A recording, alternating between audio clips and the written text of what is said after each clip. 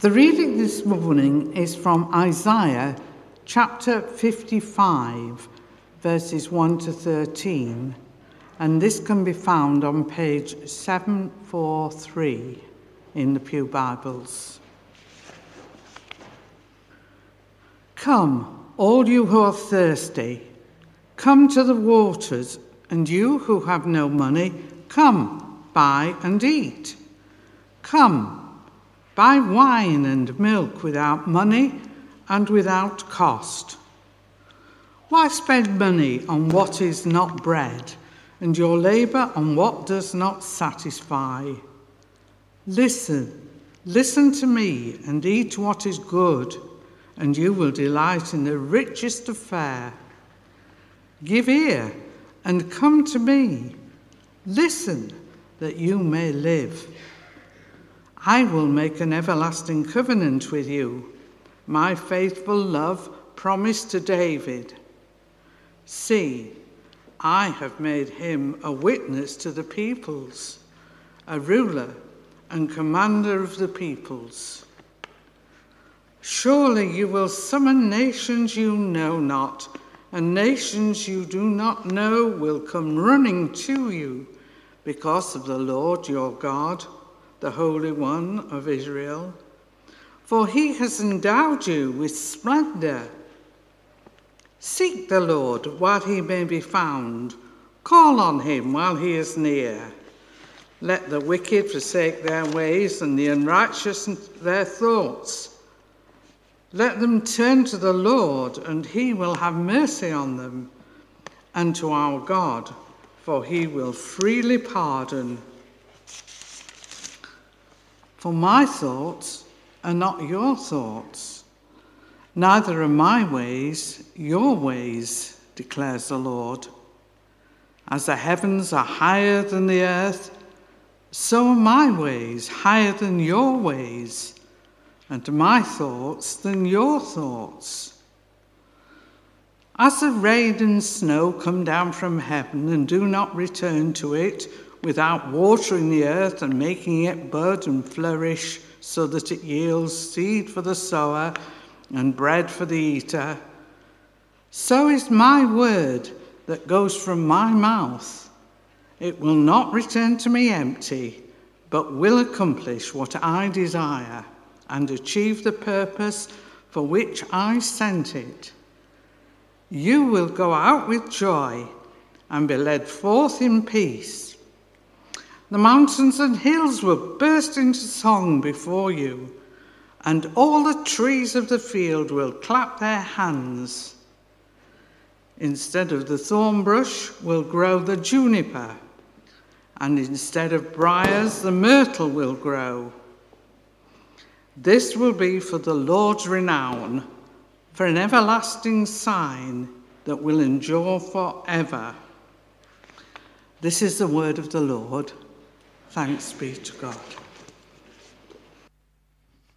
Well, good morning, everybody. Welcome. Let me add my welcome to that of Matthew's. Lovely to see you if you're a regular here. Lovely to welcome you if you're visiting or here for the first time. My name's Tom. I help lead some of the life here at St. Luke's, and one of the things that we're really passionate about here is that the message of this book, the message of the Bible, shapes everything that we do. We believe it to be God's word. And with that in mind, as we dig into this fantastic passage, and thank you so much, Rosemary, for reading, let's pray, shall we? Heavenly Father, thank you that already, as we've heard your word read, your word has gone out to us. Thank you that it's not going to return to you empty. Please, Lord, would it accomplish what you desire? Would it achieve the purposes with which you're speaking to us this morning? Would your Spirit be at work through us, amongst us, in us, I pray. Amen. Well, I don't know if you've ever found yourself caught in a conversation where somebody's just back from their holiday, and it turns out all they really want to do is tell you absolutely everything about it. Maybe you made the mistake of asking, how was your holiday? And then you're instantly thinking, ooh, kind of wish I hadn't asked. I mean, they start, don't they? Oh, our time away, it was incredible. I feel so refreshed. I feel so energized. It was wonderful, magnificent, brilliant, fantastic. I mean, the hotel, the cottage, the Airbnb, the caravan, the tent was wonderful. Couldn't be comfier.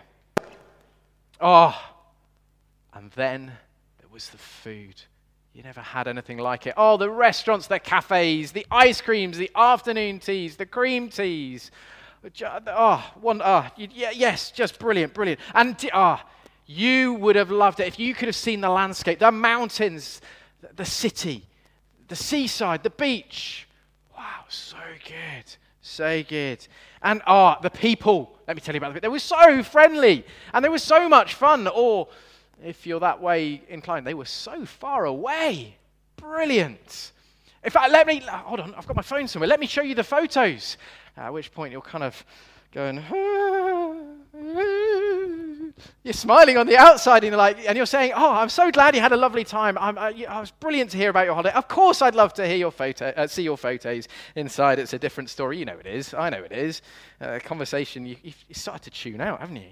And you're thinking to yourself, I feel absolutely done in.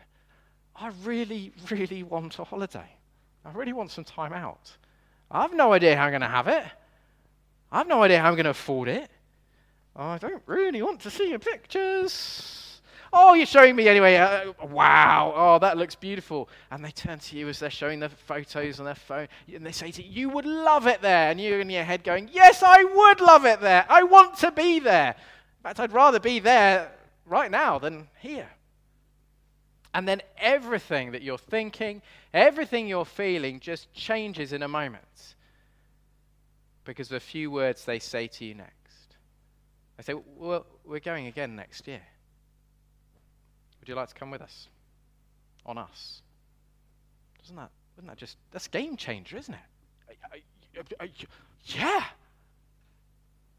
Now that, I think, just captures something of Isaiah chapter 55. It's a chapter of God's unexpected, incredible invitation to people who don't deserve it. It's would have originally been heard by God's people as they were in exile, feeling battered and bruised and broken, uncertain of what the future looked like, trying to make sense of what life was all about. And God gives them, through Isaiah, this unexpected, undeserved invitation. And God continues to speak this invitation to people today. People who are feeling broken and bruised. People who are uncertain of the future. People who are trying to make sense of life. It's an unexpected, undeserved invitation from God. But not for a holiday. Because holidays, blink and you miss them, they've gone, and you're just left with some memories and some pictures on your phone. It's an invitation to life. Life that begins now and reaches through death and into eternity. If you've got your Bibles open, page 744, just have a look. The end of Isaiah 55. Those last two verses, verses 12 and 13. We're given a description of God's new world, the new creation, the new heavens, the new earth that's to come. We're told, you will go out and enjoy. There's a joy there that can't be squashed. It can't be stolen. It'll be led out, go forth in peace.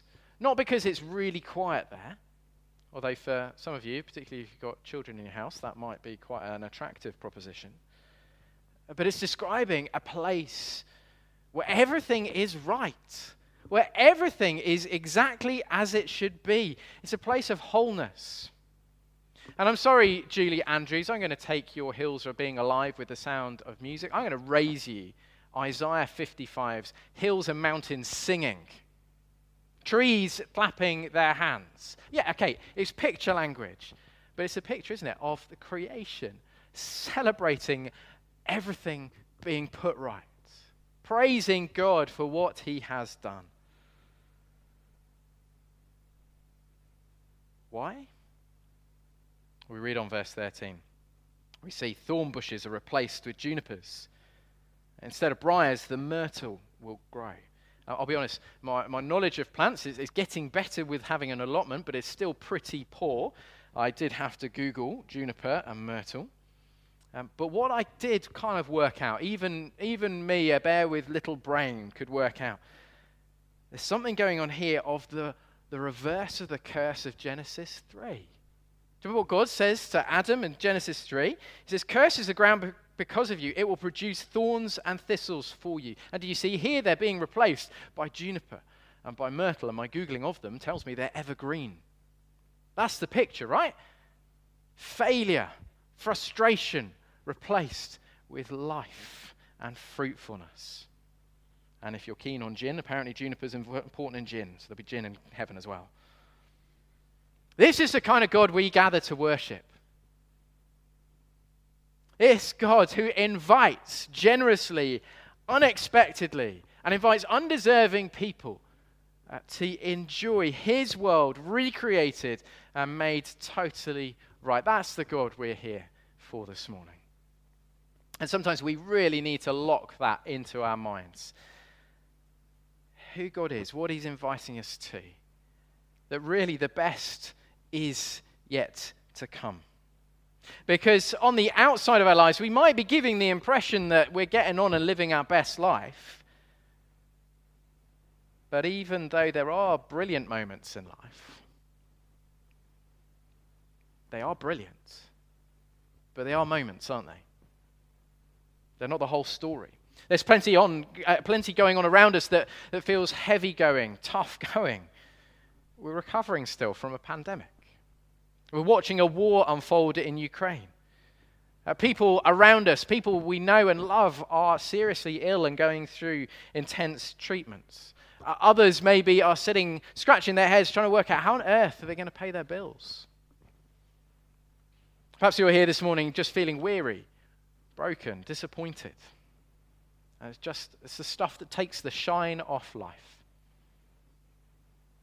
Well, God's invitation here is better than any party invitation, any wedding invitation that you might get and stick on your fridge that speaks of something that's to come. God's invitation speaks of what's to come, but it's also an invitation for life here, now, today, at about 11:10 this Sunday. An invitation to true and real life. An invitation that does something to us now. Go back to the start of Isaiah 55. And we read about this. He says, God says through Isaiah, "Come. Come, all you who are thirsty. Come to the waters. And you who have no money, come buy and eat. Come, buy wine." I may have raided the communion cupboard. "Come buy milk." Thank you, refreshments team. I stole your milk. I'll return it. Come and buy these things without money, without cost.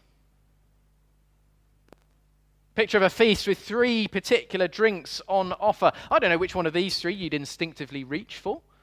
I suspect you wouldn't want to try and mix the 3 together. That would be foul. However, once we realize what these drinks stand for, we will want to mix them together because we want them all. Water. It refreshes. It restores, doesn't it? In Isaiah 44, it speaks of God's blessing. It speaks of the Holy Spirit being poured out. Wine throughout the Bible is a symbol of joy. A good gift from God, not to be abused, but to enjoy. Milk, it gives us strength. It speaks of God's generous provision. Think of the Old Testament people being led into the promised land, a land flowing with milk and honey. Refreshment, joy, strength for life now with all that's going on around us and all that each one of us is facing. Don't you want that? I want it. So this promise of life to come, this promise of life now with refreshment, with joy and with strength, where does it come from? How do we have it? Well, it's as if God, through Isaiah 55, draws us in closer and says, listen. Verse 3, "Give ear, come to me, listen, and you may live. You will have life. I will make an everlasting covenant with you, my faithful love promised to David. True in real life now with refreshment, with joy, with strength. A life to come with joy and peace and the recreation. It comes from being included in God's covenant, in God's promise of faithful love. It comes from being included in God's promises. His promise to love you with a depth of love you can barely imagine. It comes from the promise that God commits himself to you with a commitment that can't be broken. That God gives us someone who will rule and lead us perfectly. And that God will join us with a people from every nation and call us his people. This is God's unexpected invitation to undeserving people, an invitation to true and real life, life now where we can be refreshed and have joy and be strengthened with all that's going on and the promise of what's to come. And I think I'm left with 3 questions. 3 questions. First one, who is this invitation to? Who's invited? Have a look again at those opening verses. Come, all you who are thirsty. Come to the waters, and you who have no money. It's to those who are thirsty and poor. Maybe not specifically wanting a cup of tea and feeling like the wallet's empty, but just feeling like they have just lost everything and life is not working. There seems to be another category of people in verse 2 who describe, why spend money on what is not bread and your labor on what does not satisfy? People who are dissatisfied with life, who are trying to make sense with life and build their life on all sorts of different things, and it's just not working. The invitation is to those who see that the world is both wonderful and yet broken. It's an invitation to those who have looked at different things to live by and they've left them disappointed and crushed. Those who know they are badly broken and in need of God's forgiveness. But sure, this invitation is to everyone who is willing to say, things are not right and I'm not right. And I think there's an important thing to realize. When we gather like this, there's a temptation that we think we're walking into some kind of showroom and we need to put our best life on display. How are you doing? I'm great. You know what? When we walk through this door, this should be the place where we go, I'm not great. Life's hard. I'm broken. When we gather together, it should feel like a doctor's waiting room, not a showroom. That's who's invited. Second question, how can we be sure this invitation is real? If something is too good to be true, what's the rule of thumb? It probably is. And you're probably being scammed. You know, the phone calls and the texts and the emails, you know. Millions of pounds if you'll send £100 to me. Your internet isn't very fast. Why don't you tell me your password? You know, those things. And in many ways, this does seem almost too good to be true, right? And it kind of is. We read on in verses 8 and 9.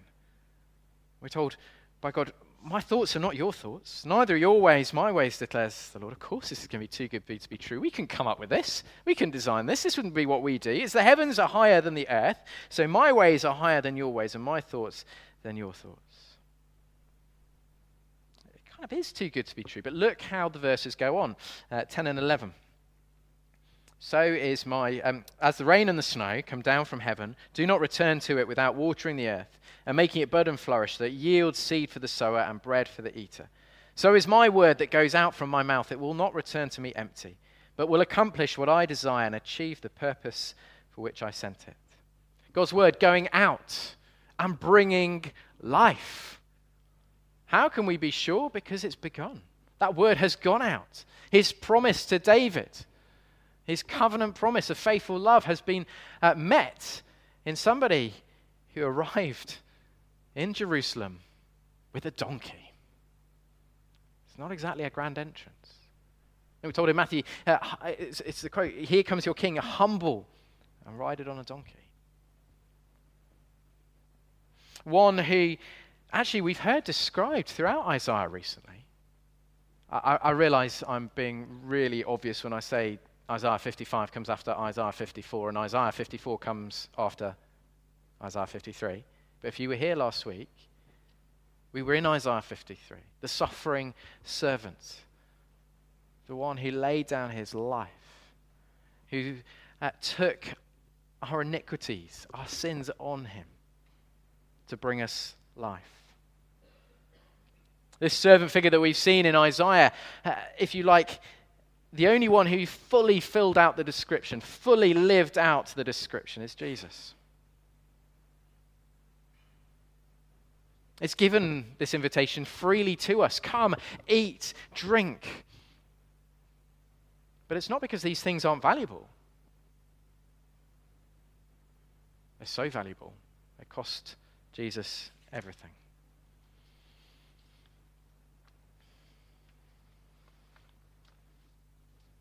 And that promise of life, well, Matthew's already spoilt it next Sunday.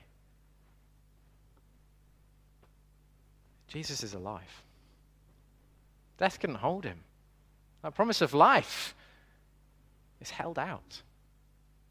That invitation for any who are broken, any realizing life isn't working. The resurrection says it's real. So finally, our last question to ask, how do we respond to this? How do we respond to it? Those of you who have known me for any length of time know that I am a firm fan of a sandwich. And I have a theory that anything, other than in liquid form, can go between two slices of bread. My pinnacle, I think my masterpiece, what I quite like to be known for, is the lasagna sandwich. Don't knock it till you've tried it. The bread is brilliant, love it, but it highlights what's in the middle, if you like. The opening and the ending of Isaiah 55, they're brilliant, but it highlights for us the middle, verses 6 and 7. That's how we respond. Seek the Lord while he may be found. This invitation isn't forever. Seek the Lord where he may be found. If you've never come to God, maybe you've been at St. Luke's for years, but you've never come to him, called out to him, turned your life to him, now's the moment to do it. Seek the Lord where he may be found. What does it look like to seek? We call on him while he's near. Let the wicked forsake their ways. We let go of things in our lives. We think differently. Let them turn to the Lord, and he will have mercy on them, and to our God, for he will freely pardon. That's the brightest moment in Isaiah 55. Turn to our God. He will freely pardon. Now, for all of us, we maybe have moments, if you're a Christian, where we did that. And we remember it, and it's a significant moment in our life. But if you like, that seeking God, that calling, that forsaking, that turning is a daily thing. I was reading the other day, Jesus' call to take up your cross and follow him, but it's take up your cross daily. It's an each day thing. Small moments of leaving things behind. Small moments of crying out to God for mercy. Small moments of turning back to God. And as we do that, there's a second part to how we respond. And it's hidden slightly away in verse 5. You might have spotted it as Rosemary read, but you might not have. We have this description of God making this everlasting covenant and setting up his king as a witness to peoples. And then it says, verse 5, surely you will summon nations you know not, and nations you do not know will come running to you. There's the other part of the response. As those who've received an invitation and accepted it from God to life, we hold that invitation out to others from all nations. Those close to us. And what an opportunity we have this Easter. Easter is all about life.